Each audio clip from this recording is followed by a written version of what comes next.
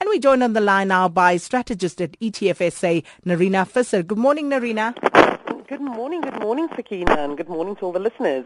Now, Nerina, the next installment of our soapy, and that's the Greece story. So what's the latest? Has anyone blinked in the game of chicken yet? Because as I understand it, there's been a change in the Greek negotiating team. What's going on there? Yes, indeed. Somebody has blinked. Finance Minister Yanis Varoufakis, so we spoke about him yesterday. He's certainly been playing very hardball with the European negotiating team, and it's really got to the point where Spiras, the Prime Minister of Greece, has decided that he must be replaced in the negotiating team, because I think he has realized that this is heading towards a disaster for Greece.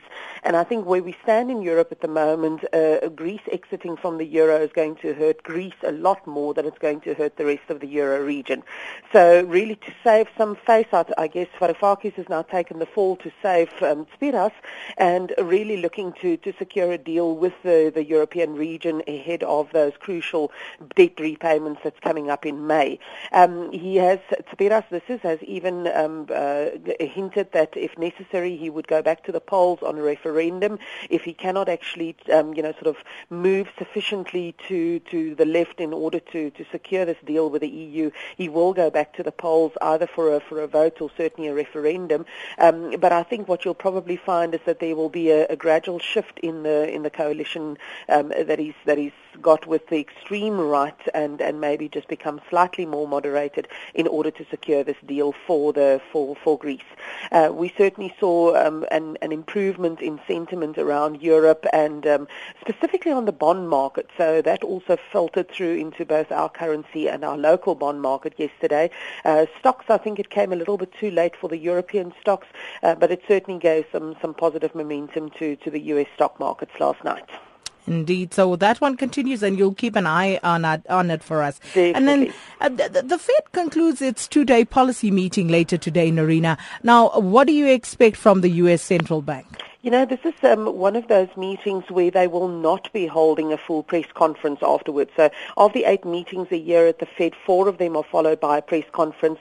And it's really with these that are followed by a press conference where the market widely expects there will be an actual change to the interest rates announced. So this is not one of those, and one of the reasons why the market is looking towards June at the very earliest. September still a probability, although increasingly expectations for changes in the interest rates have been pushed out further into the year, maybe only December or next year. And really the reason for this change in sentiment is the poor performance of the U.S. economy. The consumer remains under pressure. The housing market has not recovered. We've seen a sharp pullback in capex spending in U.S. corporate market, not just in the oil sector, but certainly in manufacturing as well. And I think a lot of this comes from the strong dollar. We know how strong the dollar was in the first quarter. We've seen in the current S&P earnings, corporate earnings round, how that strong dollar is hurting the U.S. economy. And this is certainly filtering through into the views from the Fed. So I would expect them to continue talk the end of quantitative easing story, but not to act just yet. This is what Nouriel Roubini refers to as the new abnormal.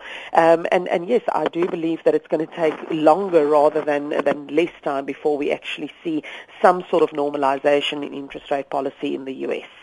Now, Nerina, we've had so much bad news of late, especially on the domestic front. Xenophobia, load shedding, threat of ratings downgrades, just to name a few. But please tell us you've got some positive news, some good news story, just to at least put this day on a positive trajectory.